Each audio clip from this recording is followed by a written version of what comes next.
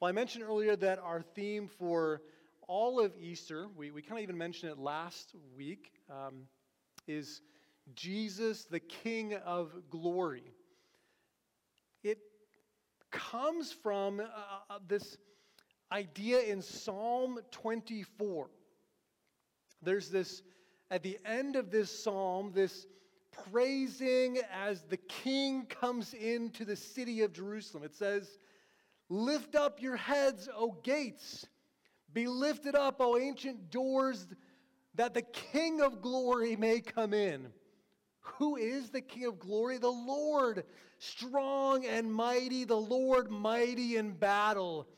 Lift up your heads, O gates, and lift them up, O ancient doors, that the King of glory may come in. Who is the King of glory?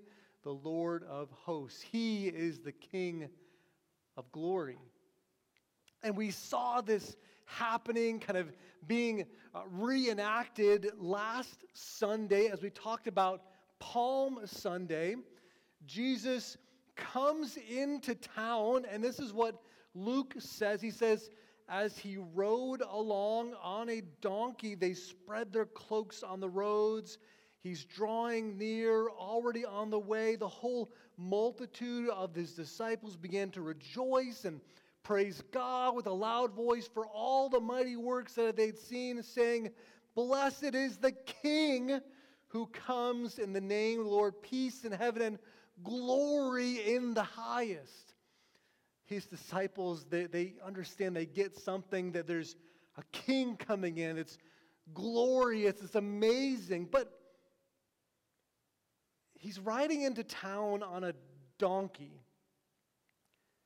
It's just a really strange way for anybody to come into town and say, "I am the king and I deserve glory." This last week, I had a little procedure done. I had an endoscopy. So I'll tell you about more in a little bit. But as we were driving there, we're taking the highway over there. All of a sudden, it comes to a dead stop on the highway. Just dead stop on the highway. And we can kind of see up in front of us, like, there's some like flashing lights, maybe a police car. Looks like construction vehicles. And we're right on 5 and kind of by Fleur, and so we're just dead stop. I look at my phone, and sure enough, President Biden was here in Iowa, going to Menlo, Iowa, and so they closed down everything in front of him, and let him on. All we could see, finally, when it started moving, was this kind of flashing lights from afar, kind of seeing something. We could not even get close to him or all the cars. There were also some protesters there that had flags waving, all that kind of stuff. That was interesting too. But that's the way to make a grand entrance, right? As the president of the United States, block off all the roads, don't even get close to me. Safety, that's the way to do it. But Jesus' kingship looks different. He comes into town on a donkey, as we're going to see. Even his kingship, his coronation ceremony on Good Friday is different.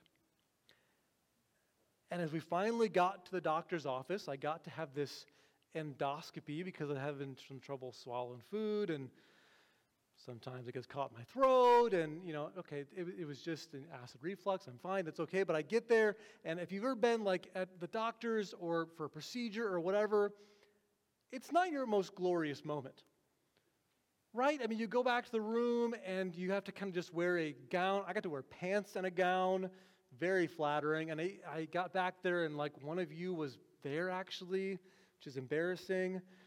But then you're presented as a king almost. I got to be on this cart and they're just wheeling me around back there, presenting me to the doctor. It was not my most glorious moment. And I got to see inside all of my glory. It was, I'm sure, disgusting, but Jesus' own glory that he displays at his coronation ceremony is different than we would expect. I told you earlier to kind of notice all that kind of kingly language, kingdom and king and judging, and when he talks about communion. But there's more that pops up too when he's arrested. It's incredibly ironic, actually. In Matthew, it says this: the soldiers of the governor took Jesus into the governor's headquarters, and they gathered the whole battalion before him. They stripped him and put a scarlet robe on him, twisting together a crown of thorns. They put it on his head and put a reed in his right hand, and kneeling before him, they mocked him, saying, "Hail, King of the Jews!" And they spit on him and took the reed and struck him on the head. And when they had mocked him, they stripped him of the robe and put his own clothes on him and led him away to crucify him. Or also in Mark's gospel, it talks about the same thing of a cloak and thorns, and then they salute him and they pay homage to him. Or in John, Pilate comes and talks to him and says, "Are you the king of the Jews?" And Jesus answers and says, my kingdom is not of this world. If my kingdom were of this world, my servants would have been fighting that I might not be delivered over to the Jews, but my kingdom is not from the world. Then Pilate said to him, "So you are a king?" And Jesus answered, "You say that I am a king." And later he presents him and says, "Behold the man, behold your king." And people respond and say, "We don't have any other king but Caesar." But then what do? They put a sign above him that says, "The King of the Jews." All of this that's happening is like a coronation ceremony for a king. He has a crown. He has a purple, dark scarlet robe, garments. He's given a scepter or a reed, it's talked about. This crown of thorns. They're hailing him, paying homage to him as the king. And they think it's hilarious. They're mocking him. They're beating him. All of this that's incredibly ironic because they are making fun of him as the king of the Jews, even though he really is the king of the Jews. You'll notice in our kind of decorating and aesthetics and thinking about Jesus, the King of Glory, that we've chosen to focus on the crown. The crown of thorns. And you'll see it out in our foyer. You'll see it here on our crosses tonight, even the one up high. And so as we focus in on the King of Glory, I want to focus in on Jesus' crown. The crown of thorns. The crown is meant to be this thing of glory, right? For a king or a queen or princess, something that is usually made of gold or silver or with jewels or things like that. Usually, royalty wears a crown. We don't really have crowns here in America, right? That'd be silly. We have hats, or anybody here wear like cowboy hats? Nobody wears cowboy hats anymore. We have hats with sports teams or our school on it. We don't have this idea, but this idea that something on your head of wisdom, of knowledge, something special, that they are to be seen as royal with diamonds and jewels and precious in it. This is the crown for the king. But what does Jesus get? He gets a crown of thorns. It was painful. You can imagine that feeling of pressure on your head, of spikes in your temples. And not only just kind of lightly putting it there, but they're mocking him. They're shoving it on. They take the scepter they give him and then beat him with that on his head. It even has meaning, though, for us in the Word of God. Remember way back in Genesis when God cursed everything, everybody, because of their sinfulness. Thorns and thistles came up from the ground, and now this image of the curse is put on his head as his own glory. Hebrews chapter 2 talks about this crown of glory. You made him for a little while lower than the angels because he's human. You've crowned him with glory and honor, putting everything in subjection under his feet. Now, in putting everything in subjection to him, he left nothing outside of control. But we see him who for a little while was made lower than the angels, crowned with glory and honor because of the suffering of death, so that by the grace of God he might taste death for everyone.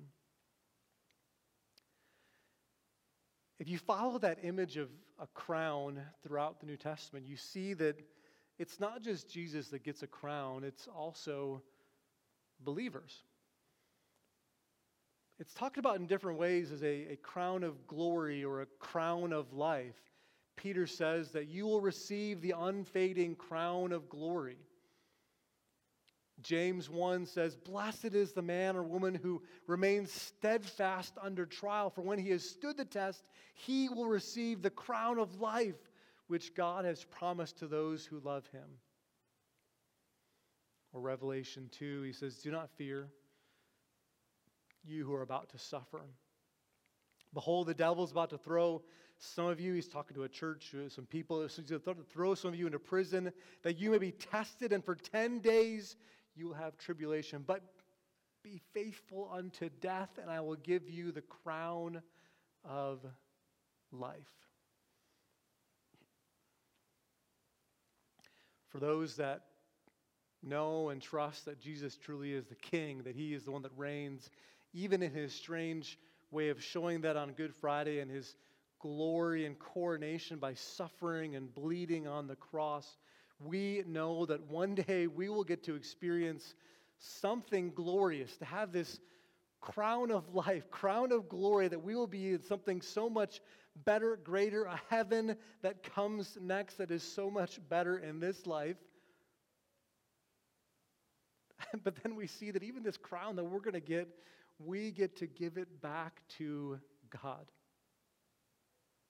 For whatever we are, blessed with, for whatever good we did, or whatever, the good things that God prepared in advance for us, we give that back to him in worship. There's this image in Revelation 4 of these people that fall down and worship the throne of God. And it says they cast their crowns before the throne, saying, "Worthy are you, our Lord and God, to receive glory and honor and power, for you created all things, and by your will they existed and were created." I wouldn't be a good pastor unless I mentioned Narnia or the Lord of the Rings sometime on Easter. But there's this great image in the third Lord of the Rings book or movie where these two hobbits, Frodo and Sam, are traveling to the deepest, darkest, most evil part in the world. And they come across this statue. And the statue of a king whose head has been chopped off, and there's just this kind of mangled rock with belts or things kind of attached to it to look ugly and disgusting. And the head of the king is kind of thrown down on the ground. And it's this kind of image of the king, the kingdoms of that world being thrown down. And for just this little glimmer in this dark place, the sun comes through and it shines upon that head of that statue, and you see it light up all of these little white flowers on its head. And one of them says, "Look, the king has his crown again." We talk about Jesus having his hands and feet pierced and having holes still. But I wonder when we get up to heaven what his crown will be like. Will it be a crown of thorns like that? Someday he will have his crown again. He will be in glory. And so in a minute here, I'm going to ask you to do something with these flowers. As we reflect on our own life, our own maybe kingdom, our own way that we have not fulfilled that reign in our own lives of being good kings or queens or taking care of people or loving people or being like Jesus, we're going to ask you to come and lay your flower down at the foot of the cross over here. Take a moment to reflect. There's some questions here that I want you to reflect on, to think through. And then when you're ready, you can lay those flowers down, and then you'll see what we'll do with these flowers on Sunday. So let me pray for you here, and I encourage you to reflect. And when you're ready, come forward to lay these flowers down at the foot of the cross. Father, as we come and think about the death of your Son, Jesus Christ, on the cross, we think about the pain he went through, the blood that was spilled on his hands and his feet, but on his head also. We think of this idea of the crown of thorns to show his kingly nature and his glory in a strange, ironic way. To know that that should have been our suffering. That should have been what we were subjected to. And Father, we long for freedom and new life and new birth, and that is only found in Jesus Christ. And so as we come now to reflect and to think about your suffering and death for us, we come to bring these flowers, these images of new life, of birth, of newness, and to lay them at the foot of the cross, knowing only you can do something with that. Only you can bring about change in us. Take that crown of thorns and make it glorious. So, Father, we come now to reflect once again on your suffering and to lay our life down before you. I pray this in Jesus' name. Amen. Take some time to reflect, and then when you're ready, come and lay down this symbol of new creation, new life at the foot of the cross here.